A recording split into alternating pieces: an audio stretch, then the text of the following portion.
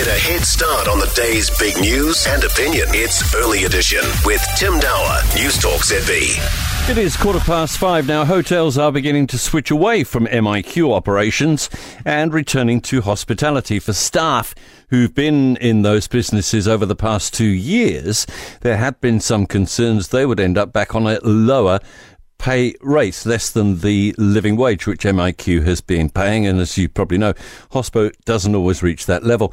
The Ridges in Auckland has decided it will keep staff on their current rates, and that's a relief for John Crocker at the Unite Union. That union's been campaigning for this. Morning, John. How are you? Morning. Yeah, I'm good. How are you? Yeah, very well indeed. The general environment here, I mean, MIQ was paying the living wage as a minimum. Quite an improvement for a lot of hospo people. Yeah, absolutely. Some of them would have been on as low as the minimum wage before our campaign to get those hotels to lift it up to the living wage. That's the big difference. It can be $80 in a hand for one of these workers. Yeah, obviously, anybody would notice an extra $80 in the hand. What's persuaded Ridges, apart from your excellent, insightful campaigning? Well, I think there's a number of factors. I mean, we have been campaigning. We've got a good relationship with Ridges as well, and they were one of the first to raise their wages last year, the first time around.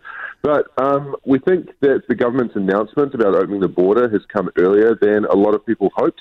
And also the government's signalling around the minimum wage going up means that there's less of a gap between the minimum wage and the living wage than there used to be. So we think there's a number of factors which makes it appropriate, and Ridges have taken that first step.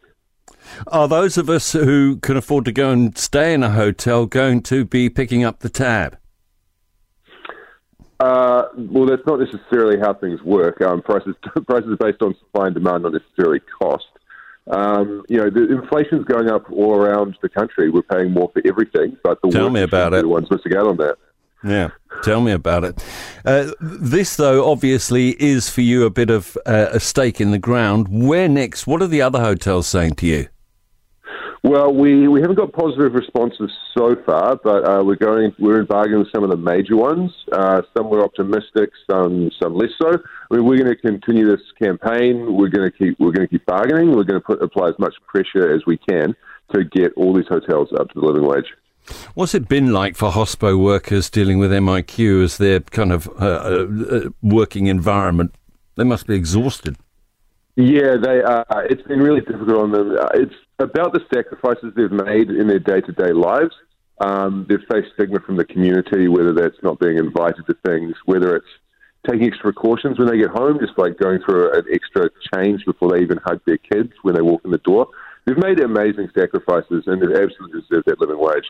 But I think part of what we're saying is that if you were essential, if you're now counted as critical, you should be on a living wage. You should have always been on it, and it shouldn't be taking a step back now. John Crocker with the Unite Union here with us at News Talk ZB.